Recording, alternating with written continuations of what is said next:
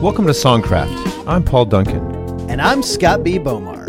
You're listening to Porcupine Meat, written and performed by our guest on this episode of Songcraft, Bobby Rush. I'm in love with the woman. She don't mean me no good. One of the last of the golden era blues artists, 90-year-old Bobby Rush has been performing professionally since the 1940s. After a stint traveling with the Rabbit's Foot Minstrels as a teenager, he toured the juke joints of Louisiana, Arkansas, and Mississippi before settling in Chicago in the 1950s. Starting in 1964, he released a string of singles on 7 different record labels before releasing his first album, Rush Hour, in 1979. Bobby has since amassed an impressive body of recorded work that covers funk, soul, blues, and other influences. Penning much of his own material, his standards include Chicken Heads, Bow-Legged Woman, I Wanna Do the Do, Sue, One Monkey Don't Stop No Show, Big Fat Woman, Night Fishin', and Down in Mississippi. At the age of 83, he won his first Grammy Award. Bobby is now a 3-time Grammy winner with 7 nominations. He's in the Blues Hall of Fame and has won 16 Blues Music Awards. Rolling Stone magazine dubbed the charismatic entertainer the king of the Chitllin Circuit. Also known as the funkiest man alive, Bobby Rush shows no signs of slowing down. His most recent album is 2023's Grammy-winning All My Love for You. Part 1. So, Scott, we mentioned in some recent videos and episodes that we've been in Grammy season. Right. And you and I both watched the Grammys. I would say the difference is that I watched the Grammys from my couch. Right. And you watched the Grammys from a prime seat in the venue. Yes. As a nominee. I did. So, big difference. I will say I had a unique perspective that you didn't have. I will say that you were undoubtedly much drier because we had the equivalent of a hurricane and a monsoon at the same time in Los Angeles. A moncane. Yeah. It was bonkers. The weather was unbelievable. And, you know, people kind of laugh like, oh, LA can't handle a little bit of rain. It's like, well, I haven't lived in LA all my life, and I know what bad weather is. This was a legitimate blow your umbrella inside out kind of storm where the trees are like bending over. It was a blowing, stormy rain. And I will say that standing inside. So my wife and I got there early. We went to brunch with some other You got folks. there really early. Yeah, we got there at 9:30 in the morning. I don't think that's brunch. That's just straight up breakfast. Yeah, totally.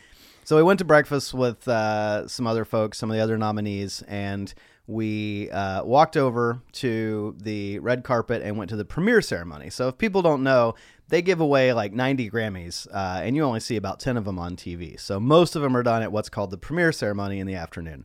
So we did the red carpet. We went to the premiere ceremony. The weather was chilly. It was cloudy. We all knew it was going to rain. Well, about midway through the premiere ceremony, the sky opens up.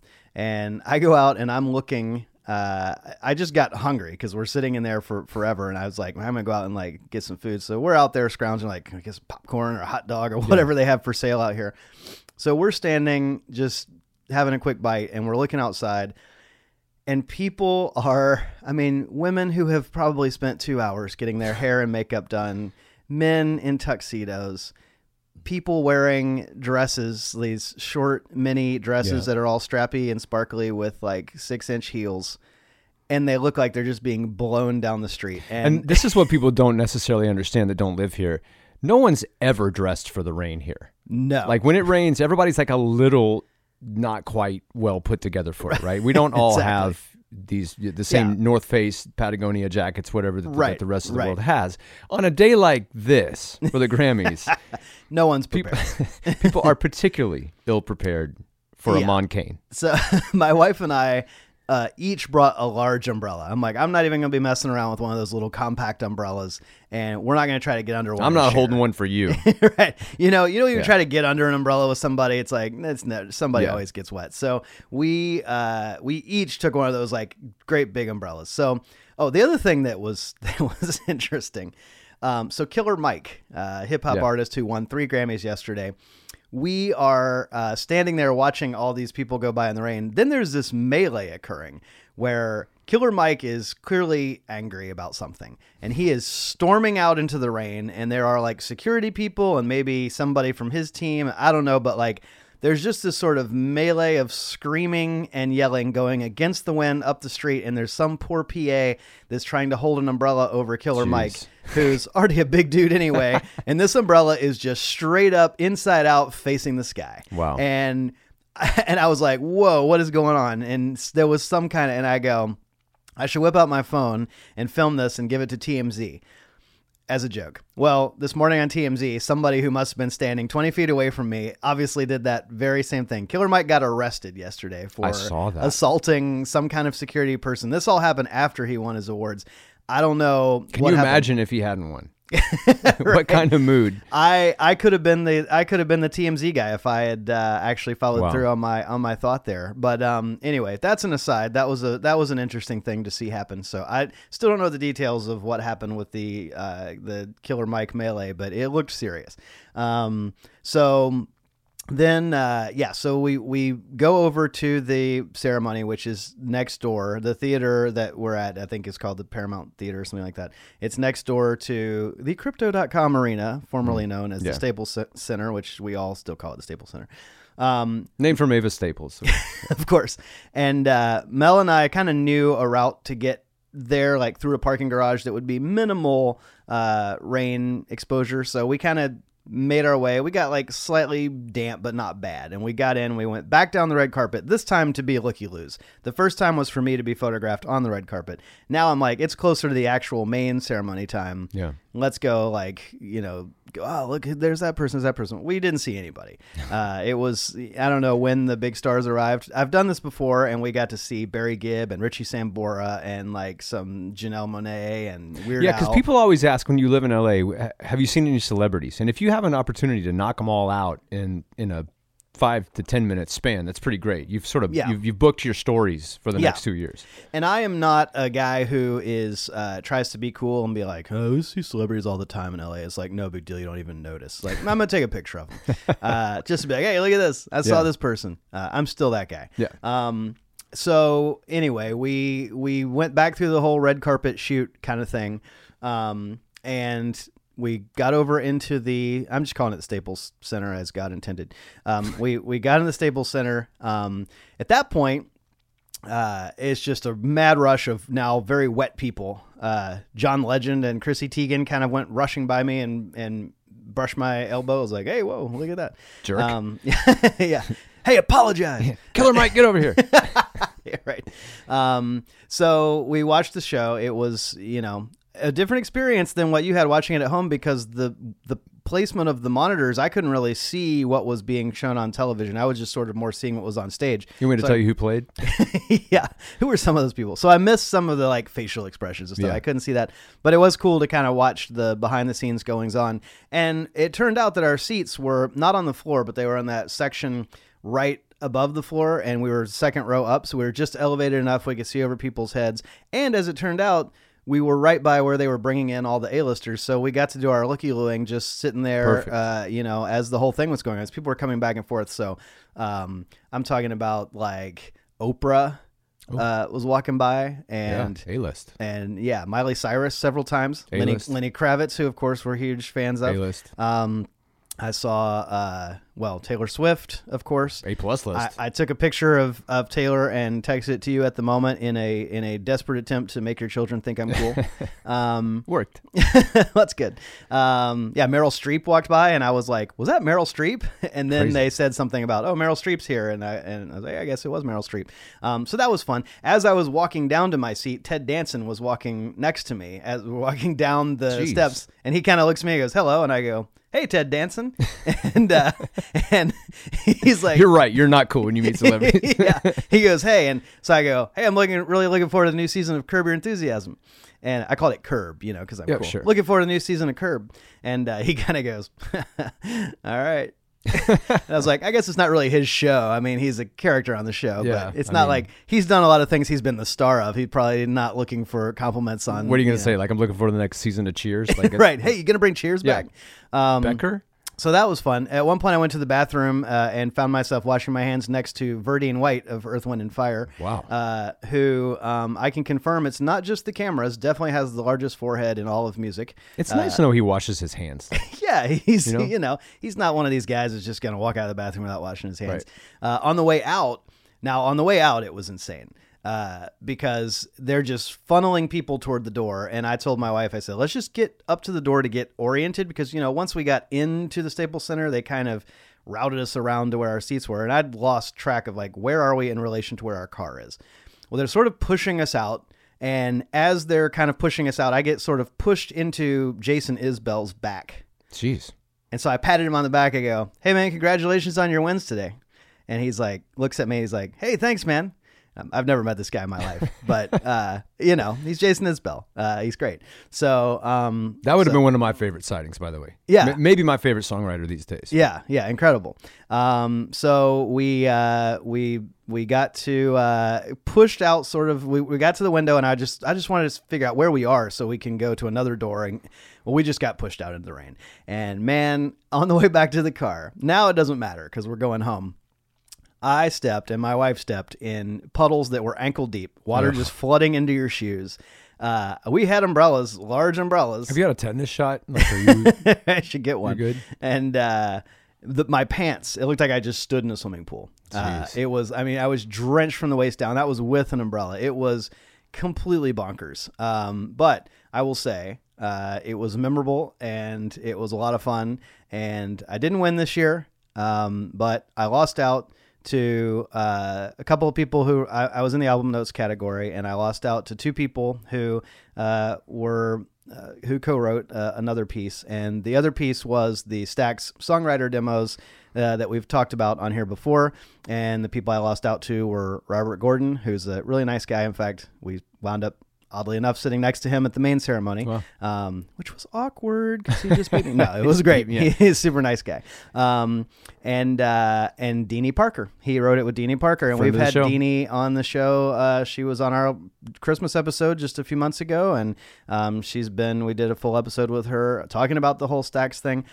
Deanie Parker, when she worked at Stax Records in the 60s, was writing album notes for Booker T and the MGs, for staple singers, the aforementioned staple singers, Johnny Taylor. I mean, she was writing album notes for all those Stax artists, and she was, album notes can be kind of neglected, I guess. Maybe it's a thankless job. It's a thankless job. Yeah. But she was one of those people that was kind of elevating album notes to an art form, and she has never been nominated for a Grammy.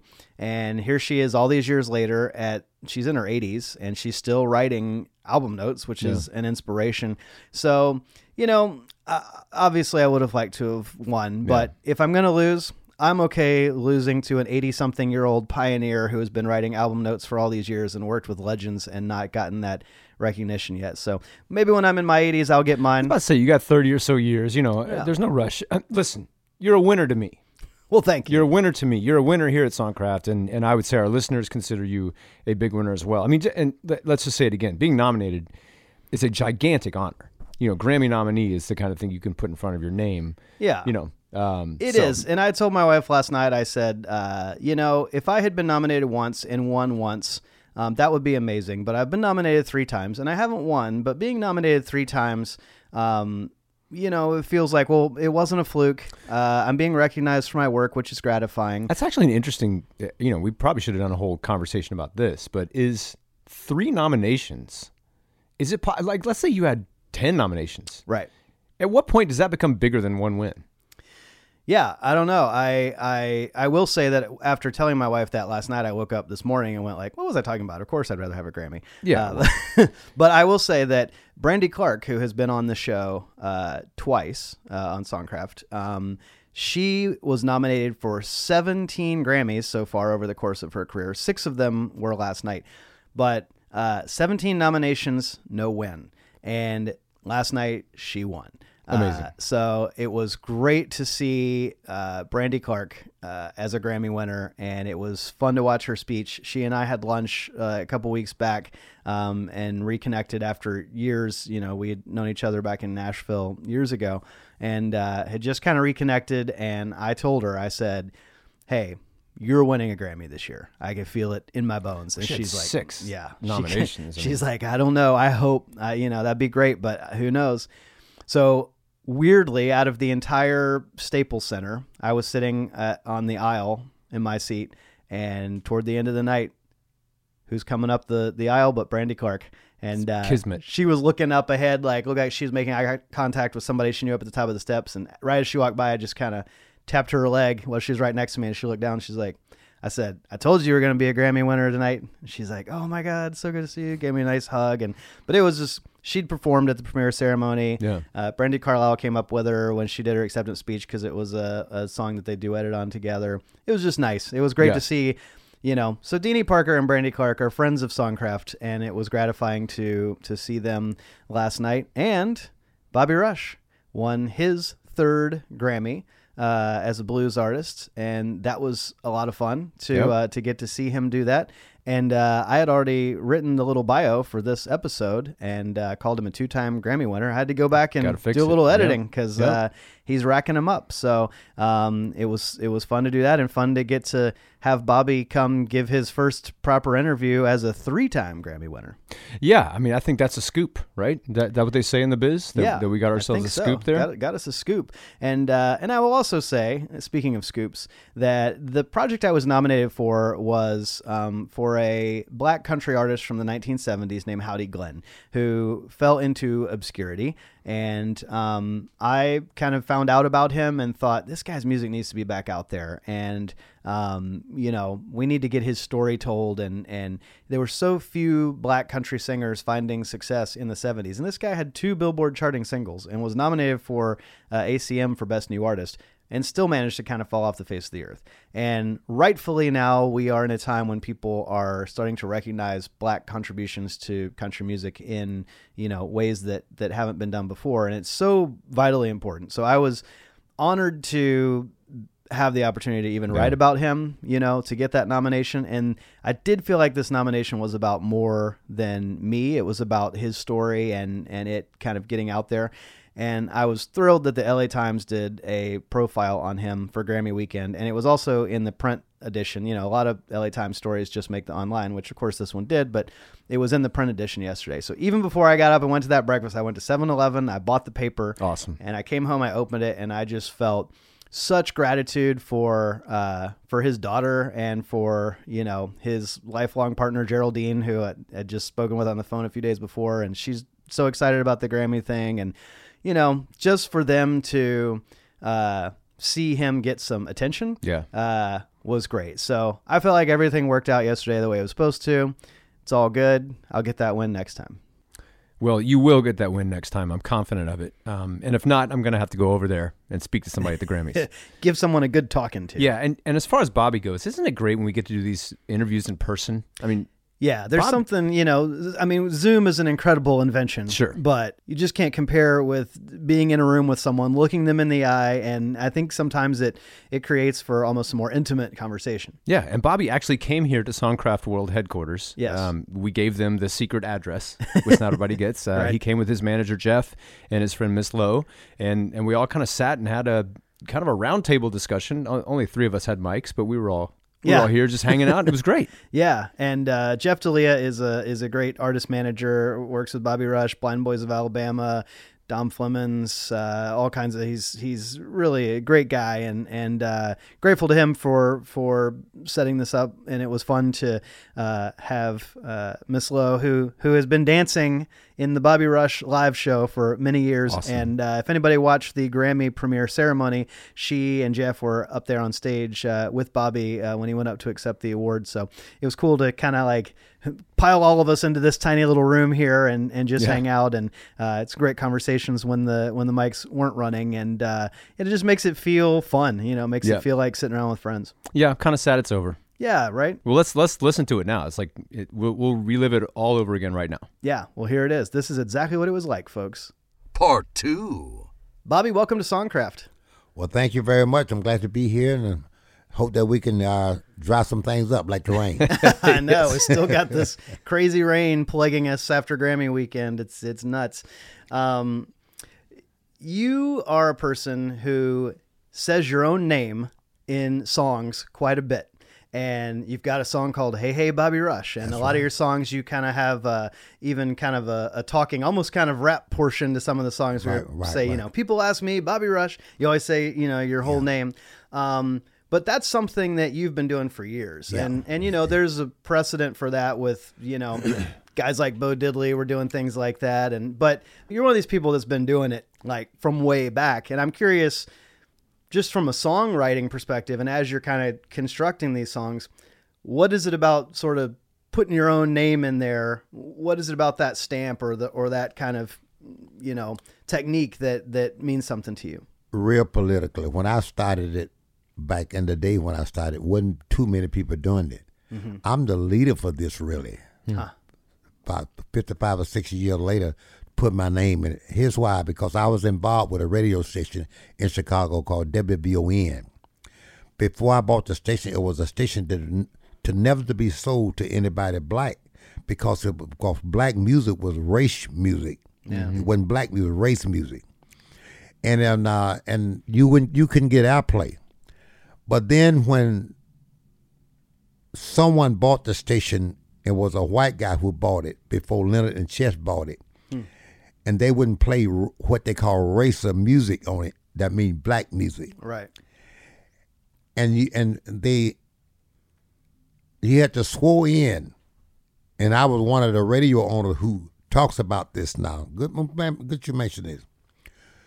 So my people can understand that when you swore in, said like Emmett Ellis was my real name, or Bobby Rush, you are now on a station. You swear that you won't display who owned the station or call any names that the record been played. Let me tell you where that come from. That because the white guy owned the station and they hired black program director, and the white guy told the program director what to play. Wow. So they said, you play this and you play that. And they would play 10 records in a row. You know why that come in? So you wouldn't give credits to who the next record come from and who did it.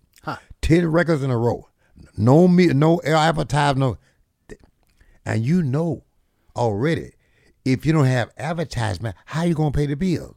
Right. So it ain't about record players, it's about paying the bill. If you stop paying the bill, so well, we know it's going to hurt us, but we rather hurt ourselves and give credit to these black men that's singing these records. Wow. They're saying 10 records in a row. Anytime you got a 10 records in a row, you'll play a Muddy Waters or B.B. King or Bobby Rush in between that, because you don't have to call their name. Yeah. I said, I got you. So when I cut my record, I called my name. So wherever you play me, you know who was that played the record. Oh. That's where that come by. Real smart. Right. My name is Bobby Rush. I want you to know I sing the blues, y'all, everywhere I go. I've been singing the blues for a long, long time. And the blues the only thing, y'all, that's on my mind. I'm a blues man. That's what I do. I'm a blues man. I sing the blues for you. I'm a blues man. That's all I know. I sing the blues, y'all. I mean, that issue of credit is a really important one, I think, particularly, you know, in the blues tradition, because there are so many bands that came along and grabbed a little riff here or there, or grabbed a little idea or a lyric idea and didn't give credit. Well, you're right. When it come down now, and Logan helped me with the gentleman was talking last night about I liked them because now you're talking about traditional blues. What is traditional blues? Who gave it that name? Oh man, I just won the Grammy on this. But they know. You did the first interview on with this, but ain't too many people gonna interview Bobby Rush with this, with traditional blues. And at my age, how traditional is it like that? Bobby Rush, do you know how to sing a black song? How you gonna ask a black man, do you know how to sing a black song? Right. Are you kidding me? It's almost like saying, you know, my dog bark. Stop barking, dog. Come on. Yeah. You know what a dog do? He barks.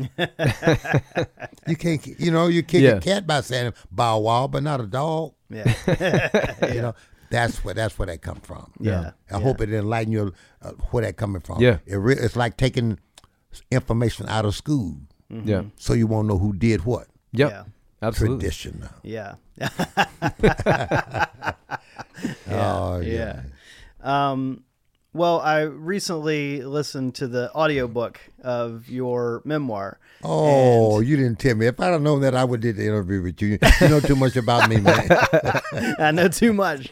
No, it's good. But I was interested in a couple of things that stuck out to me about your childhood, because you talked in there about when you were a kid that you would make up different lyrics kind of using the Crawdad song as a template. Yeah. And that you were, in essence, creating lyrics before you were creating music of your own. Right.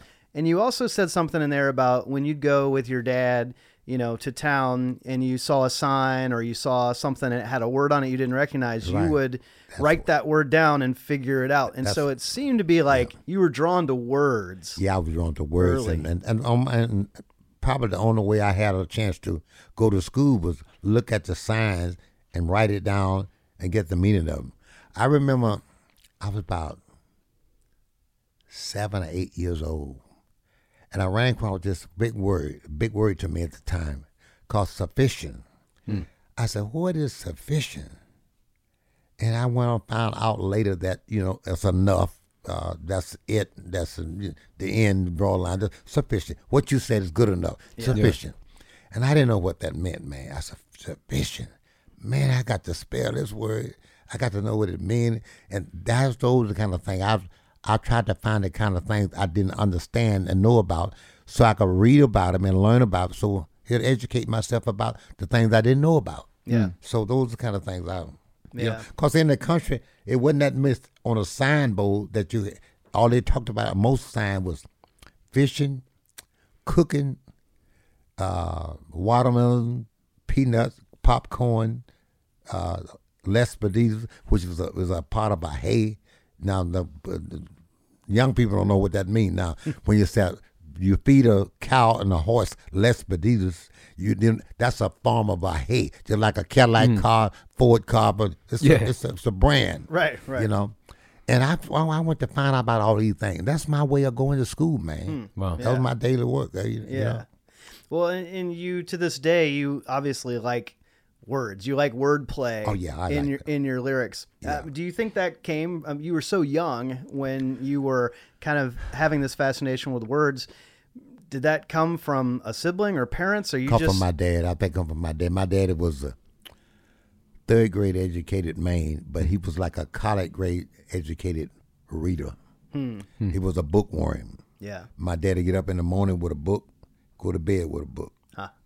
And I guess it come from my dad. Yeah. You know. And your dad was a pastor as well, right? Oh, he was a preacher and a pastor of a church, two churches, as a matter of fact. And taught me everything I know about the blues and made me fall in love with the blues more than ever, because he never, as a preacher and a pastor, and my respect I had for my father, he never told me to sing the blues, but he never told me not to. Yeah. That was a green light. You were a little nervous about telling him about your first guitar, weren't you? Yeah, but oh boy, my daddy, I didn't know my daddy knew I had this guitar. My first cousin gave it to me. We call him Son. His name was John, but we called him Son because he was a junior after his father, with my dad's brother. He gave me this guitar. How I got this guitar from him, I was about 9 years old, could be a little bit younger. He was about 15.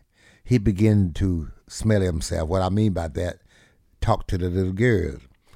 And every time the little girl would come around, I noticed that he would let me have his guitar. Hold my guitar, Junior, that's what he called me. And I would hold his guitar in the meantime while he talking to the little girl. I would play it, you know. So I found out what he liked and what he wanted. So I started going by, like on a weekend, I would get 2 or 3 little girls from down the road. Come on to my house, meet my cousin. I get him to talk to my son and bring the guitar. he get to talking, he forget about the guitar and say, go ahead and play with it, boy. That's what I wanted. You know? Distract him. So finally he gave me the guitar. And I hid it. I thought I hid it in a loft where the mules and cows in the barn. And one day he told me, said, Junior, my father called me. I'm named after my father. He said, come here, boy. I came to him. He said, bring that guitar here.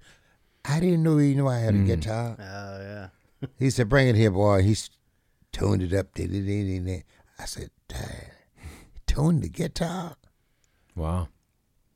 Then he strung it. It sound good. I said, you can play, Dad? He said, yeah, boy, I can play.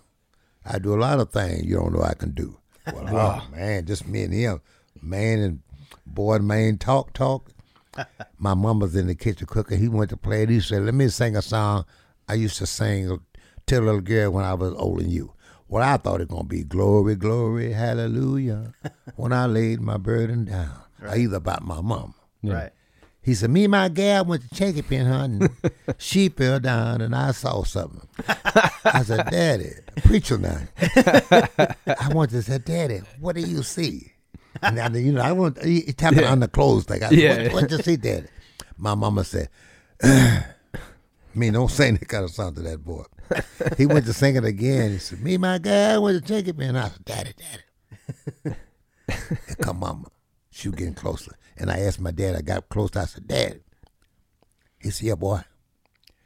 I said, I wanted to ask him what he see. So I went to go in the kitchen, in the other part of the kitchen, get a pencil and a paper, so if he couldn't tell me in front of my mama, he could draw it, you know. And I could get a good picture about how he draw it, you know. Yeah. But he said, me and my gal went to sing it, but went to sing it again. I said, Daddy, how big was she? He's a 350-pound boy, about that wide. You know, and he measured it to me, a little kid. I said, whoa, that's a big woman. I said, what's your hat on? He's nothing but a dress, boy. Now, in my little mind, fat lady falling down, nothing on but a dress. He said, and then he looked, he said, but the wind was blowing. Oh, what he said that for? Oh, man. Fat lady fall down, nothing on but, and the wind was blowing. Oh, man, I could just see it. I believe you wrote a song about this lady in the 80s, I think. big fat woman. Yeah. When this woman came up to me, she said, Bobby, come go home with me. I said, yes. Spoke too soon. When I got her in the bed with her, she didn't leave no room. She was a big fat woman with a little bitty bed. Once you sit on the side of it, she almost sit on my head. I ain't gonna sleep no more with no great big woman. To ask you a little bit more about your dad and specifically his role as a preacher, I'm thinking about, Scott and I both grew up in church, and what makes an effective sermon. Sermons have hooks, just like songs. Yeah, just like songs. And often, if you walk away, even if somebody preached for an hour, you'd walk away with one line that you remembered because it was repeated. That's right. And everything kind of funneled into that, which is not all that unlike writing a song. And you watched your father hold people in the palm of his hand and hold their attention. That had to have funneled its way into the way you made songs. Can tell. I hope people listen to you. You're a songwriter. Yeah. What matter is your title, your song, the hook. Yeah. I ask people all the time, what your song is about? I listen to the song. Tell me what the song about. You give me 3 or 4 things in the song, you got the song. Yeah. Mm-hmm. Yeah. Simple ingredients, right? Simple ingredients. the less is more. Yeah. Yeah. Well, I was fascinated to learn from your book that you toured with the Rabbit's Foot Minstrels when you were a teenager. Yeah. And, I think for people of our generation, when we hear minstrel show, we think of white people in blackface perpetuating terrible stereotypes. I don't think a lot of people our age realize that there were black minstrel touring groups, and that for black entertainers, that was the platform to a professional career. It feels like a very different time, to us to look back on that. I'd love to hear a little bit about your experience doing that and what you learned in those years about being a songwriter and an entertainer? Minister Show was put together then. It was relatively then because at that time and place, most white houses, especially if the middle class and upper, had some kind of form of a black man in their yard, if for nothing, eating a watermelon or what have you. Mm-hmm. That was the stereotype kind of thing in the yard. Now, this Minister Show that was owned by black, a lot of people didn't know that, but the white people ran it because they could hire black people and other people cheaper than the black people could hire black people. Wow. And that's pretty much the same pattern it is now. That was the same pattern that I relate to one particular thing was with me, myself, Muddy Water, Howlin' Wolf, John Lee Hooker, all the guys. There was a guy called Willie Dixon he was an in-house man. They had another name for him. I'll get to that in a minute. And he worked for the white people who drove a fine, hot line for the boss and cheated them out of the money for the boss. Wow. Because Willie Dixon went away working and had a big name for being the biggest writer in the country and at time for a black musician. Yeah. How you gonna write for a man who couldn't read or write? So you know who was writing the song. Yeah. I think the only two guys talk about that is me and Buddy Guy. Wow. Interesting. You know. Yeah. But then it's also hurt Willie Dixon's children. It haven't changed. It's the same. Yeah. A lot of things change. A lot of things remain the same. Right. You know. Right. Yeah. Here I am as a songwriter. It's so relative to me that you mentioned what you mentioned about songwriters. The title and the hook is pretty much the song. You know? Yeah. You know? How big a song you can get to when Johnny Hooker said, boom, boom, boom, boom. After that, what else he said? You don't remember. Right. Got the hook. Got the hook. Yeah. And rock and roll is the same way. I mean, it's... Oh, they're all the same way. So what, this is a big, kind of a broad question, but, in a way, when you deliver that hook, I mean, we know what your dad is trying to do. He's preaching. He wants to save souls. Yeah. He wants people to fill the church, Yeah. When you have that hook and you've got it, what is it you want your listener to do? What's hard for me is always trying to say something they can relate to. Because sometimes I may be talking over their head or under, and it's hard to tell. But when I was writing a song called I Ain't Studying You, I had that in my mind 20 years before I put it out. Wow.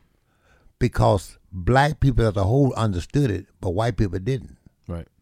Because I ain't studying you to them was I ain't studying you. Two different things. I ain't studying you, man, you imitating someone. Yeah. But black people ain't studying you, mean I'm not thinking about you. Yeah. Right. Yeah.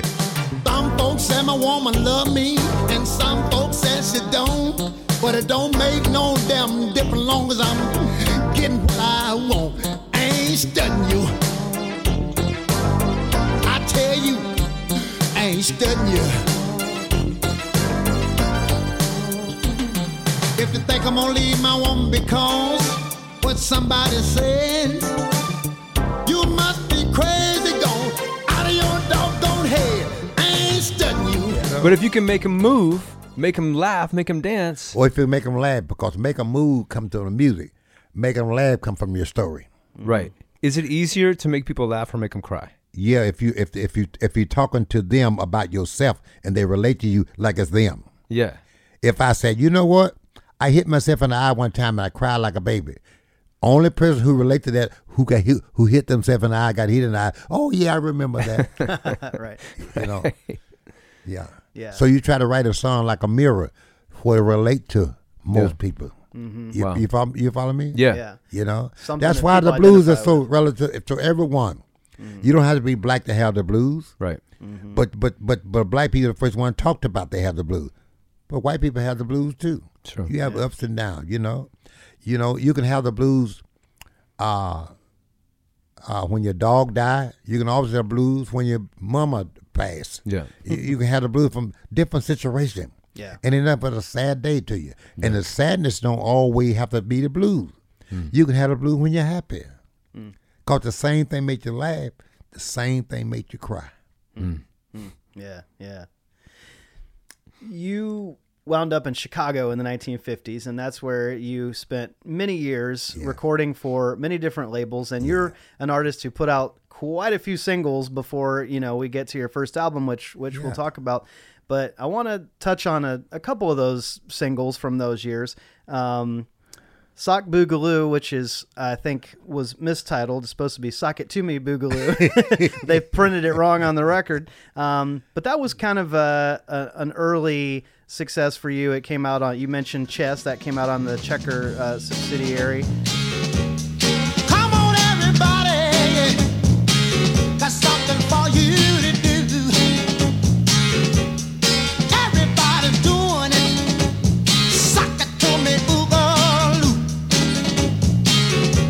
Sock it to me, baby, and then you boogaloo. You put them both together. That's the sock it to me, Boogaloo. All right. I'm glad you said that. It never been talked about. Sock Boogaloo is correct. Yeah. That was a song, that was a dance called Sock It To Me. Yeah. That was also a dance called Camel Walk and the Boogaloo. Yeah. So I said in the song, you put them all together and you got what? Sock Boogaloo. It's like if you got a horse and you got a horse and a jackass, you put them together, what you have? A mule. Yeah. Honestly. Yeah. So when you have a buffalo and a bull, you put them together, you got beefalo. Yeah. When you put an orange together with an apple, then you got tamarind. How many years it been since a lemon? Right. Where you think a lemon come from? Yeah. So you put it all together. You're crossbreeding the dances. Crossbreeding. Yeah. It's crossbreeding. Right. You follow me? Yeah. Right. Cause I guess that makes a good grapefruit when you put them together. Sure. People don't think about that. I'm from the country. Yeah. I'm from the country.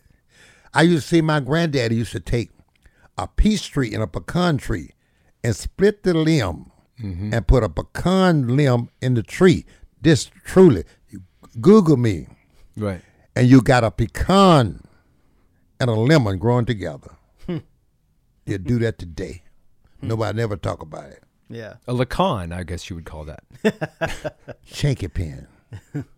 Chinky pen. Yeah. You've been thinking about that chinky pen since that big girl fell down. Scott, hey man, you. I thought you was so cool with me, but you bringing too much out of me. Yeah, it's a lots of things go into writing. Yeah. A lot of thoughts go into writing. A lot of mishap, a lot of ups and downs. But you also, when you're writing, you got to think about musically where you're going. Because I started putting the funk into my blues. I still talk the same talk that the blues cat talk. But I talk about what the older guys talked about. I'm using the word Johnny Hooker, B.B. King, and Howlin' Wolf, Muddy Water. Oh, my baby left me. She left me a few nights ago. I talk the same time. Oh, my baby left me, and I don't care where she go. you right. Follow me? Yeah. Same thing. Yeah. Same thing. 'Cause gone is gone. Yeah. Wow. Regardless how she left. Yeah. Yeah.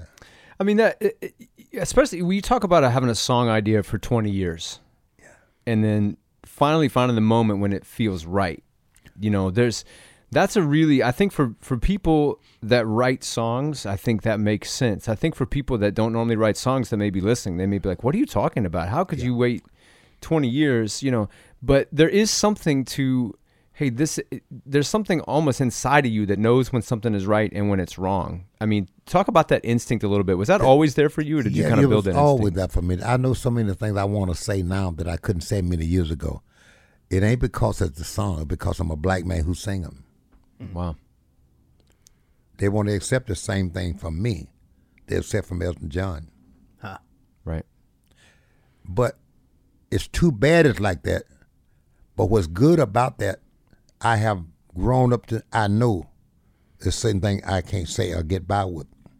Now, I get by with a lot of things now I couldn't get by when I was 25 years old. Because now I'm an old man now. They look at me like 1 foot in the grave, one on a banana peel. But, to that point, I'm thinking in the mid-1950s, Elvis comes out. And he's doing songs that black artists had done before, and then it becomes popular because Elvis has done it. You got Pat Boone doing Tutti Frutti. I mean, as far as your perspective on that and your contemporaries and your friends, were you guys just watching that going, what is happening right now? Yeah, I just thank God for Jeff D'Elia and Miss Lowe, who's with me today to hear this. I just recorded some stuff with a white guitar player. I won't get into name calling right this now. But I happen to know what he wanted of me and what I want of him. I know that there's something he can sell about me I can't sell about myself. I know that. If you got a plate of food and someone tastes it and never tasted it before, you're going to relate to it about something you tasted before. When you hear a guy say, man, this tastes like chicken. You know why it tastes like chicken? That's what he tasted before. Yeah. He knew that. If it tastes like something he never tasted before, he can't relate to what it tastes like. Yeah. Yeah. So now I have a taste of this crossover with me, and I'm watching. I'm gonna do the same thing they did to me and my music and the people who played the music before me. I want a piece of that. Yeah. Right. Yeah. Right. Yeah. Yeah. And I know what to do with it. Yeah. I know what to do with it, and it's good. Yeah. It's good. It's good. It's almost, let me say what I'm talking about. Now I'm going to record something in my way. You can have me up on the bandstand and say, hey, we're going to do Tutti Frutti. I may say Tutti Frutti one time. After that, going to be something else. He come down and said, man, we were going to do Tutti Frutti and you said something else. I said, oh, man, I'm sorry. I forgot it. You're making the system work for you now. I'll say it next time. Yeah. You follow me? Yeah. Now I got my beard in. You follow what I'm talking about? Mm-hmm. Now it works. Yeah. Yeah. It works. But that's, I'm having the talk of my life now, having the glory of my life. Because in 1947, when I moved from Louisiana to Arkansas, that's a year or 2 years after that I met Howler Wolf, Muddy Water, B.B. King, people like that. And B.B. Muddy Water, they were so old. They were like 28, 29 years old. Old man. Yeah. They was old guys. Right. But I look back on it now and see what I have learned from it. I missed out so much by not being with the guys who thought I was their age or what have you.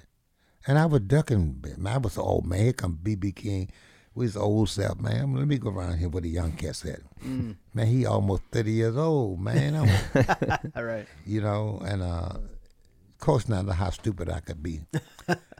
And I'm still doing stupid things, but I'm hoping I'll be smart enough now to, when Jeff come to me with an idea, or I come to me with an idea with a guy, that I'll be humble enough to do it and take back what belongs to me. Yeah.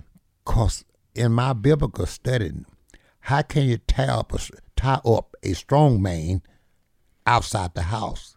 You got to get inside the house with him to tie him up. Yeah.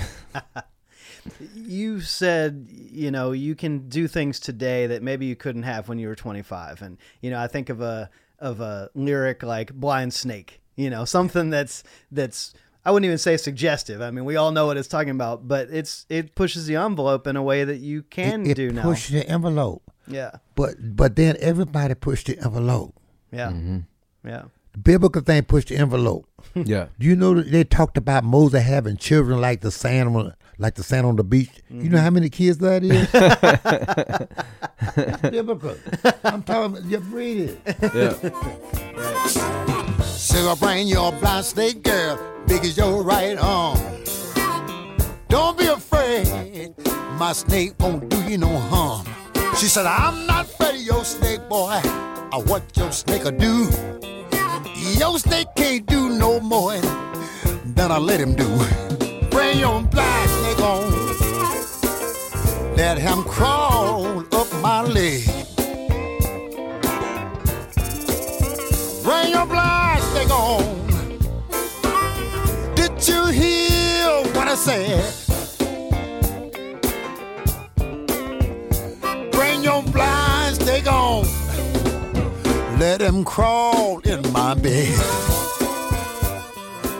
It ain't nothing new under the sun. Right. Everything been done. Yeah. I just didn't take advantage of it. Yeah. Now I'm planning to take advantage of it. Yeah.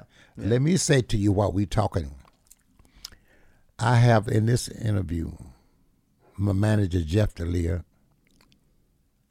pulled some things out of me that I thought I couldn't pull out. He don't believe I could. I don't think he think I can do anything. I think he just throws stuff on me and tell me to do it and don't give me no direction. Nothing. He just said do it, and that's cool. Yeah. And I was 83 years old when I got my first Grammy. How much do I know? Yeah. I just wouldn't go away. Yeah. Yeah. Yeah. You follow me? They ain't expecting no man to keep doing what I'm doing. I wouldn't go away. Yeah. As a songwriter, you're a songwriter. Yeah. You got to have a direction. Too many times guys don't have no direction. Yeah. Right. I noticed last night that some young rappers, they respect what I do because what I write has got a direction to it. Yeah. Yeah. Yeah. Yeah. Oh, I may not jail because I'm this black man who's singing this thing about Blind Snake. But if you listen to Blind Snake, how many guys would sing about that? Not a lot.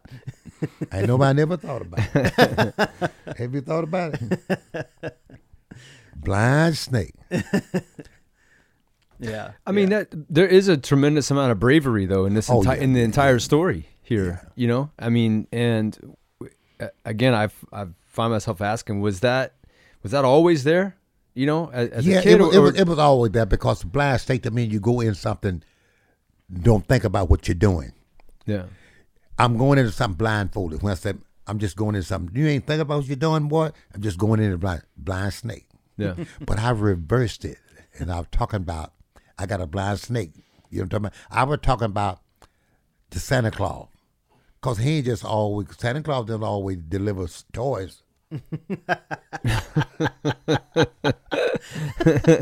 You follow me? Yeah. and I was a kid, and I remember. I found out, I thought I really, honest to God, I thought I heard the Santa Claus coming down the chimney. And I looked up the chimney, just the truth.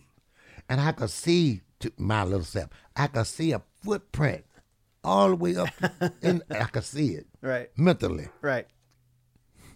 I said, yeah, he was here because I'm looking at the track. Right. go up the chimney. He was here. You've always had the God-given imagination. Yeah. And I saw him on the tracks out around the side of the house. Probably my daddy. Yeah. If it wasn't my daddy, it was another man. Right. Right. And I remember telling him, I said, Dad, I saw a Santa Claus track out around beside the house. I know one time he said, "You did, boy." He got really interested. Now he probably said it wasn't none of mine. Right. He's like, tell me more. Tell me more. That's funny. Yeah, boy. Well, when you talk about style, you say that when you were young, you were thinking, "Oh, these guys are old guys." But you were also doing a different type of music than they were doing. It wasn't necessarily straight up blues. You were putting a lot of funk in your music, and you've called it folk funk. And, you know, Chicken Heads was an example. Little girl, you sure can cook. Little girl, you got me hooked. When you cook that chicken, say me the head. I should be working, but I'm home in bed. Thinking about you, dreaming about you. Love that gal. Love them chicken heads too. Without your love, I just can't go on. 'Cause this feeling I have for you is much too strong. Let me in, let me in, let me in, let me ease on in. I didn't call it folk funk. Okay. Let me show me. Somebody called it folk funk. Yeah. Somebody called it folk funk. Didn't understand me.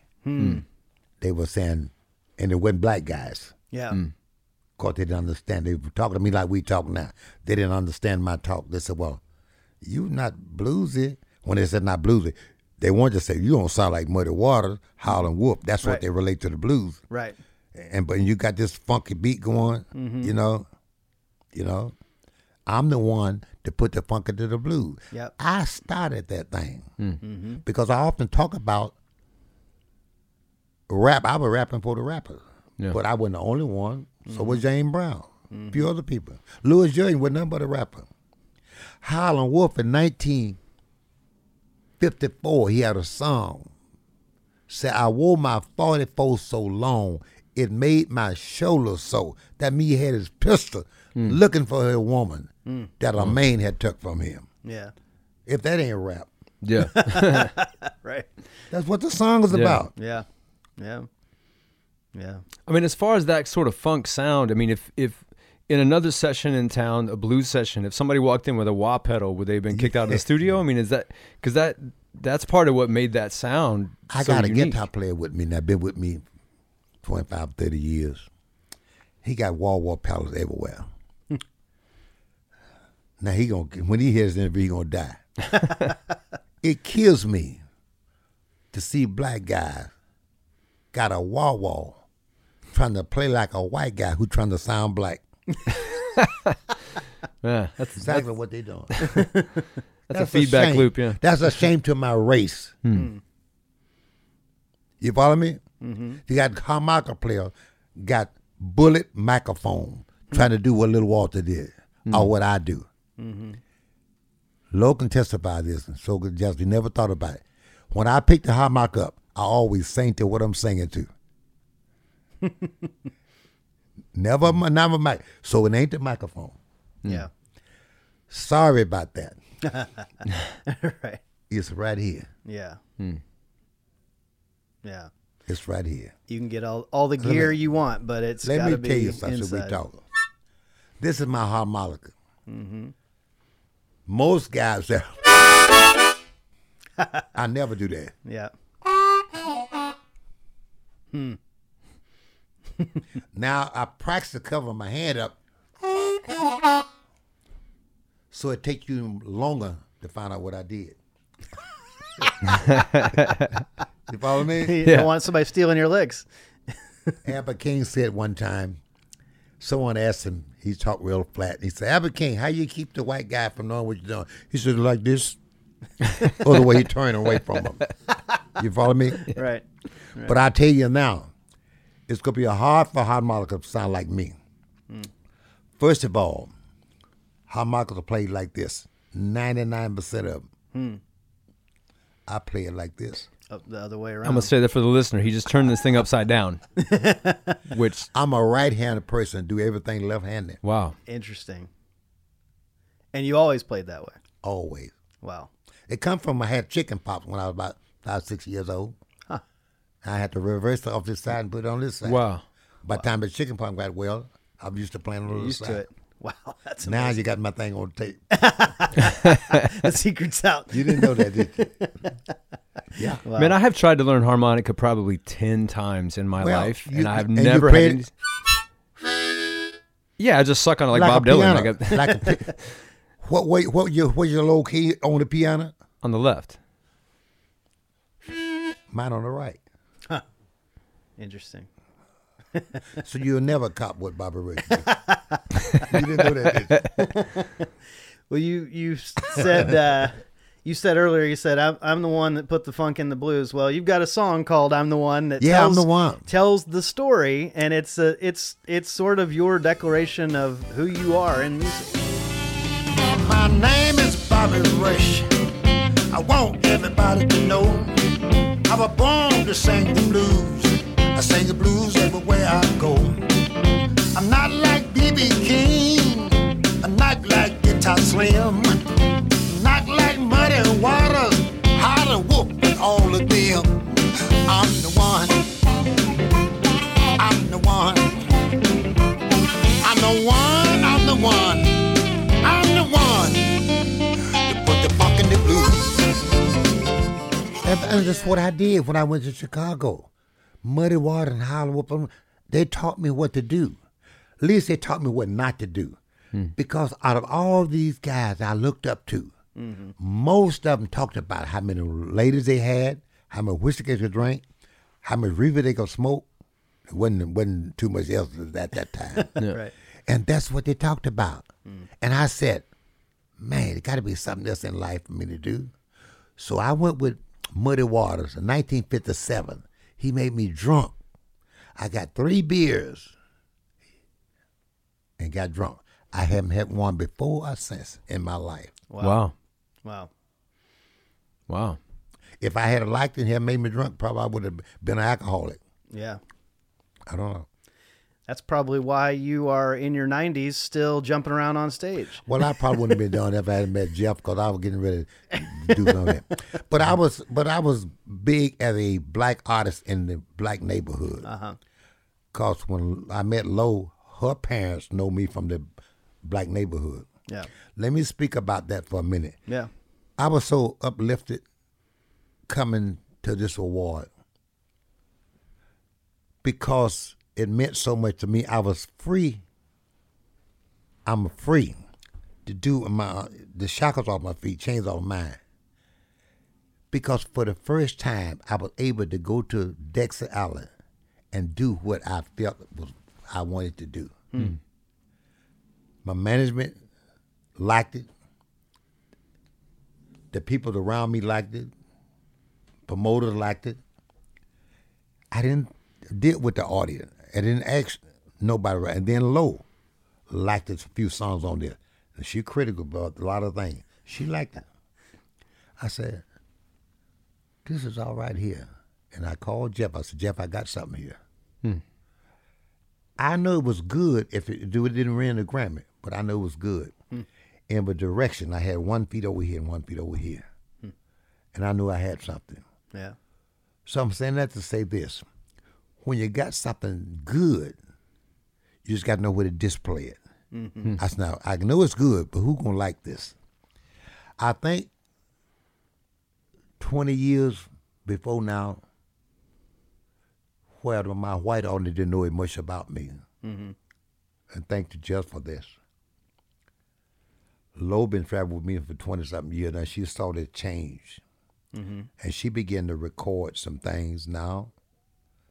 And she going to see the same pattern that I've saw. Some things you're going to have to change. You're not a songwriter. Some things you got to... Because the worst thing a woman or man can get is get a decent record. Because then you got to beat your own self out. Right. That's the hardest thing in the world to do. You follow me? Yeah. Everybody gonna come at you with song sound good. But coming with the song that for you is hard to come by. Yeah. That's hard to come by. Yeah. But I'm the one that put the funk in the blues. I've been wanting to say this a long time. But now I'm in a position where I can say this. I'm putting the funk into the blues. Yeah. Here I am. Yeah. You know? And I don't have to cut to, at my age, and I don't have to worry about what you think about me. I really don't care. Right. I mean, You've earned the right to say whatever you want at this point. You can't. You can't. See, a man or woman got to make a statement somewhere before we leave this land. Yeah. And I'm making my statement now. Yeah.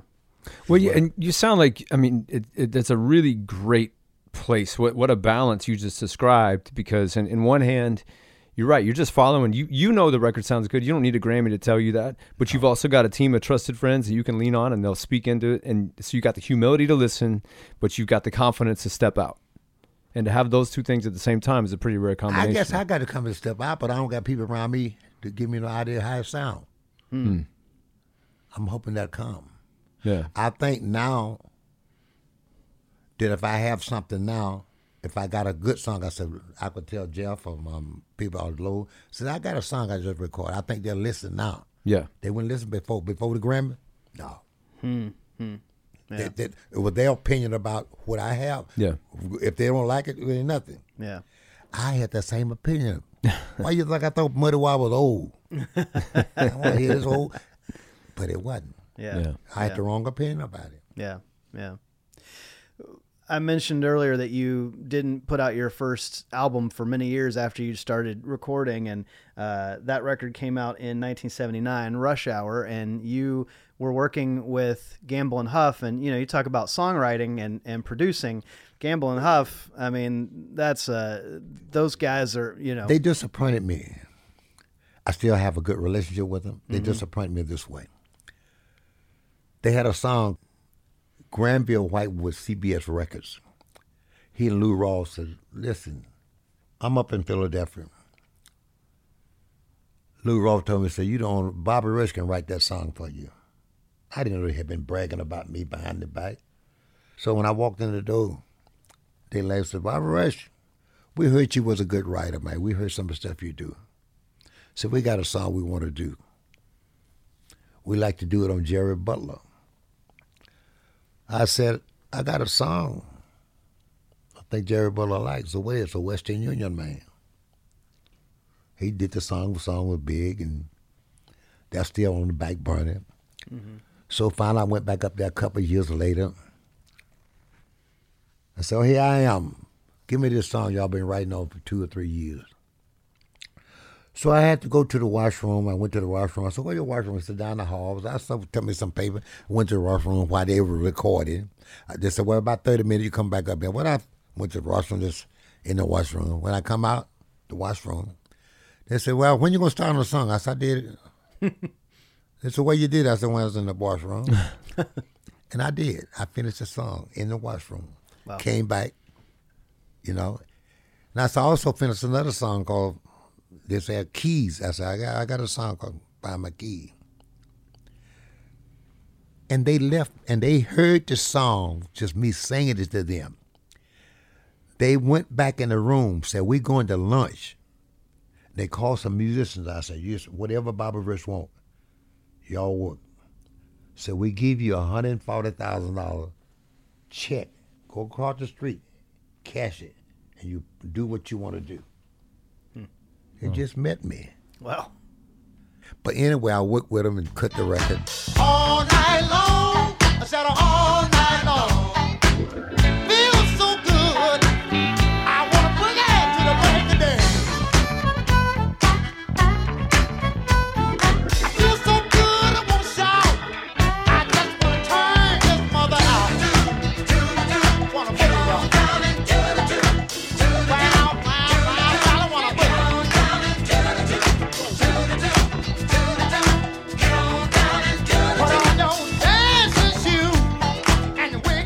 About 8 or 9 months later, I left them because what I want to do with Kenny Gamble and Huff, I want to steal their head.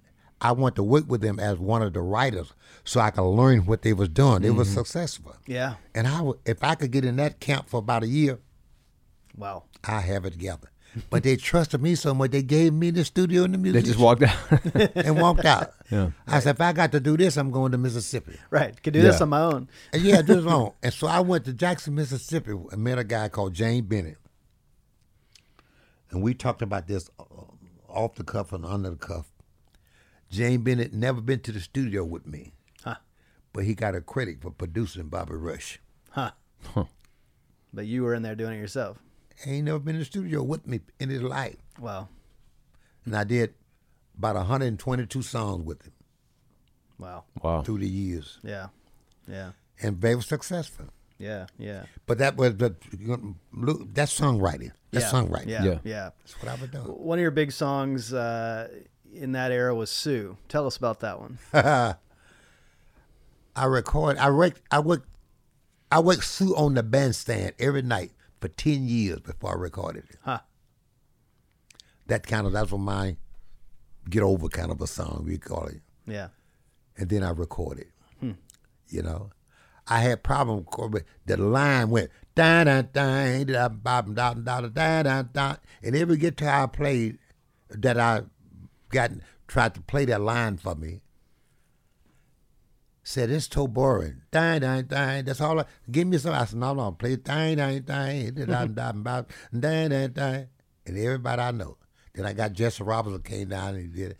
A couple other guys and Bastard came down and every guy wanted to play anything but die. They want to play no. Got to keep it simple. Die, but that's all I wanted. Yeah. And the guys thought that was stupid. Yeah. Yeah. But the record was a big record. Right. Yeah.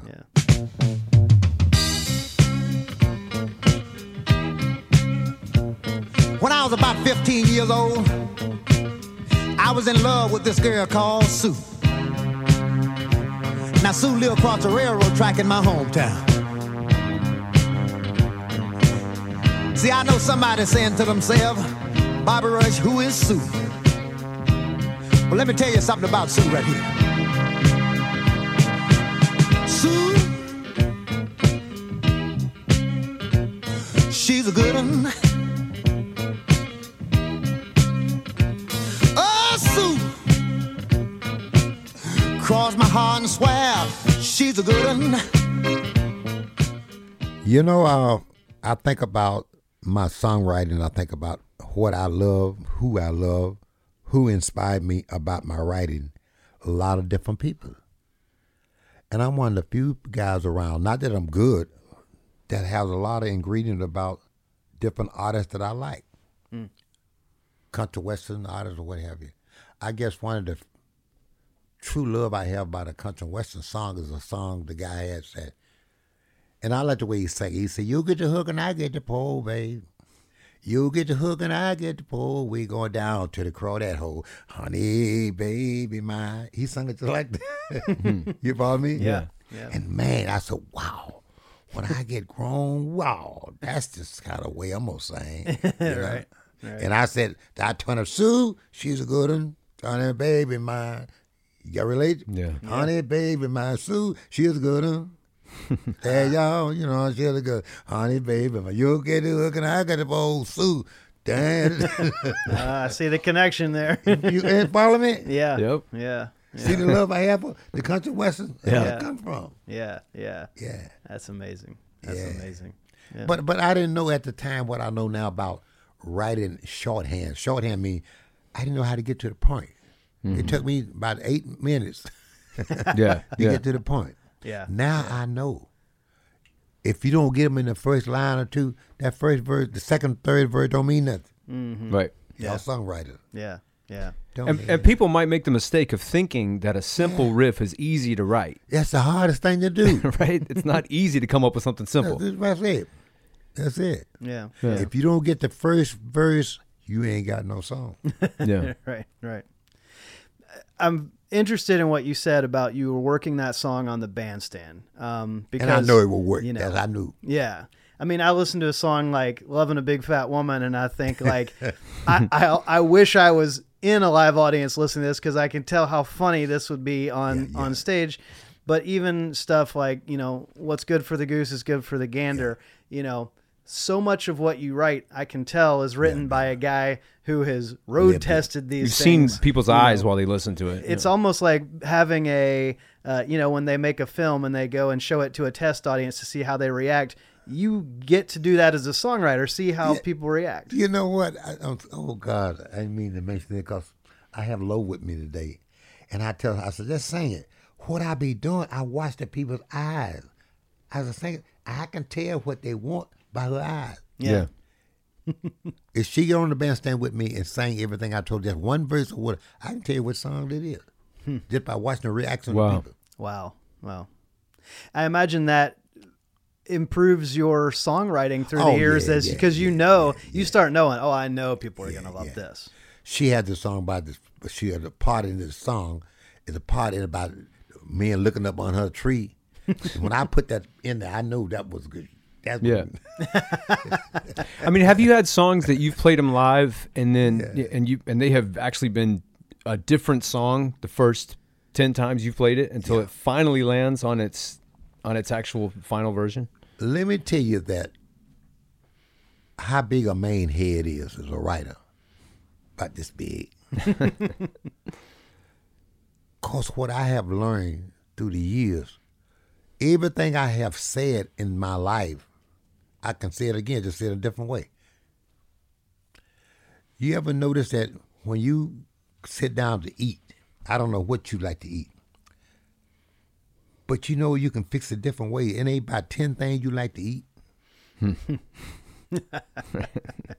That's true. That's a good point. What I'm talking about, man. I know Miss Lowe well enough to know she likes string beans, cabbage green, peanut and butter and jelly, oxtail. I know you get the 10 things. Yeah. Now you fix it up different ways. You're right. That's all. That's what I'm doing with this my next thing. I done put everything on records now. All I got to do is find a different approach. Yeah. It's been said. Ain't nothing new under the sun. Right. Yeah. If you go to see a B.B. King show, if you ever saw him, I tell you what, you go see 5 shows, you're going to see the same thing the next 20 years. Yeah. Because that's all the main head is. Yeah. If you go to see Miss Lowe dance, if you see her sing, watch. If it ain't B flat, C flat, or G, ain't nothing else. I mean, honestly. All right. That's all it is. Yeah. Now you got to learn how to have an approach to it. Mm-hmm. You know what I'm talking about? Mm-hmm. Yeah. I got guitar players around. I got a fine gentleman with me. And he's a hell of a bass player on the guitar and got a studio. Why you think he hit record? Because he don't know when he got him himself. He need a person like me or somebody to say, hey, that's it. Yeah. You know what I mean? Yeah. He don't know when he play it. So you got these ingredients. You got to find new recipes to keep. Yeah. That's all right. Yeah. That's all. There's a way to fix it. Right. Same thing with writing a song. Yeah. And when you realize that, how we going to do this? You know? Right. We talked about you putting the funk in the blues. I also want to mention a couple albums, Raw and Rawer Than Raw, where it's very stripped down. I think about a song like Down in Mississippi, where, you're taking it down to the very most, just like guitar, voice, some harmonica. It's very simple. And I think it's interesting. Again, it's a recipe. You can dress it up. You can do a funk song. You could take a song. You can make it very stripped down. I'm curious for you, like when you write a new song, how you think about how you're going to present that song. Because there's a lot of different ways you could. Thank you. And I'm glad to listen to this interview. I said, well, you got to think about what way you're going to cut. We're going to make cake today, or we going to make a pie today? Mm-hmm. Are we going to make a whatever today? You got to know. You can't make all of this, you don't know where you're going. You got to have it. So my thing is you got to think about your audience.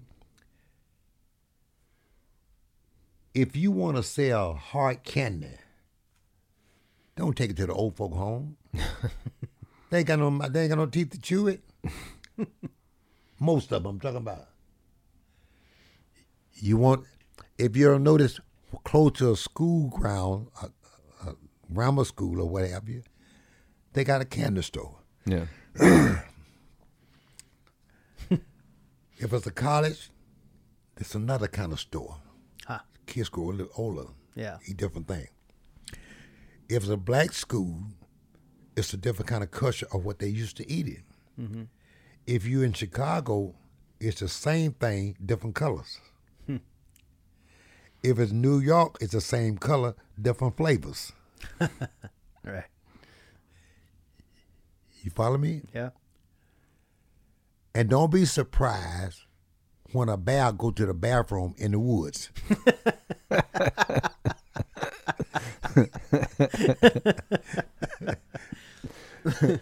Because where else he gonna go? Profound words. Oh, man. Been down in Mississippi and I sure had a wonderful time. Been down in Mississippi and I sure had a wonderful time. I got high, drinking that moonshine. You know my friend took me down on Bill Street. Seen everybody I wanted to meet down. Oh, man. This has been great. This has been great talking to you guys, man. Yeah. And I'm so glad that Jeff set this together. He always surprised me with good things like this. This has been a good weekend for me. Yeah, it's absolutely amazing I was there yesterday in the audience to watch you win your 3rd Grammy, and I was so happy for you, and we're just so thrilled that you came by today on your way out of town to talk with us about songwriting and your career, and it's just a joy, and we congratulate you on all the continued success. Well, thank you. Thank you very much for having me on. The problem I have with you two guys is that Lowe's sitting over there, and she looks so much better than you guys. I know. We should have turned your chair that way. Sorry. Make a note of that for next time. If there's a lady in the room, we turn it down. Oh, man. This has been a pleasure. This has been a pleasure. Yeah, you and I talked yesterday for a long time. Yeah. At the wars and different location in the wars and different rooms and what have you. Right. Well, we want to tell the listeners, if they go on YouTube and look at the awards ceremony yesterday, they can see you accept that award, and they can see Miss Lowe in her beautiful dress standing right up there with you. So, well, the one I told you about, you guys didn't look as good as Lowe. But that's the only part I lied about. We do look good, don't we? Yeah, you look great. You look great. Thanks for listening. To make sure you don't miss an episode of Songcraft, please take a moment right now to subscribe to the show via Apple Podcasts, Spotify, or wherever you get your podcasts. You can keep up with us on Instagram at Songcraft Conversations or Facebook at Songcraft Show. To join our team and help support our content, become a Songcraft patron at patreon.com. Visit patreon.com/Songcraft Show. And you can always find us at songcraftshow.com.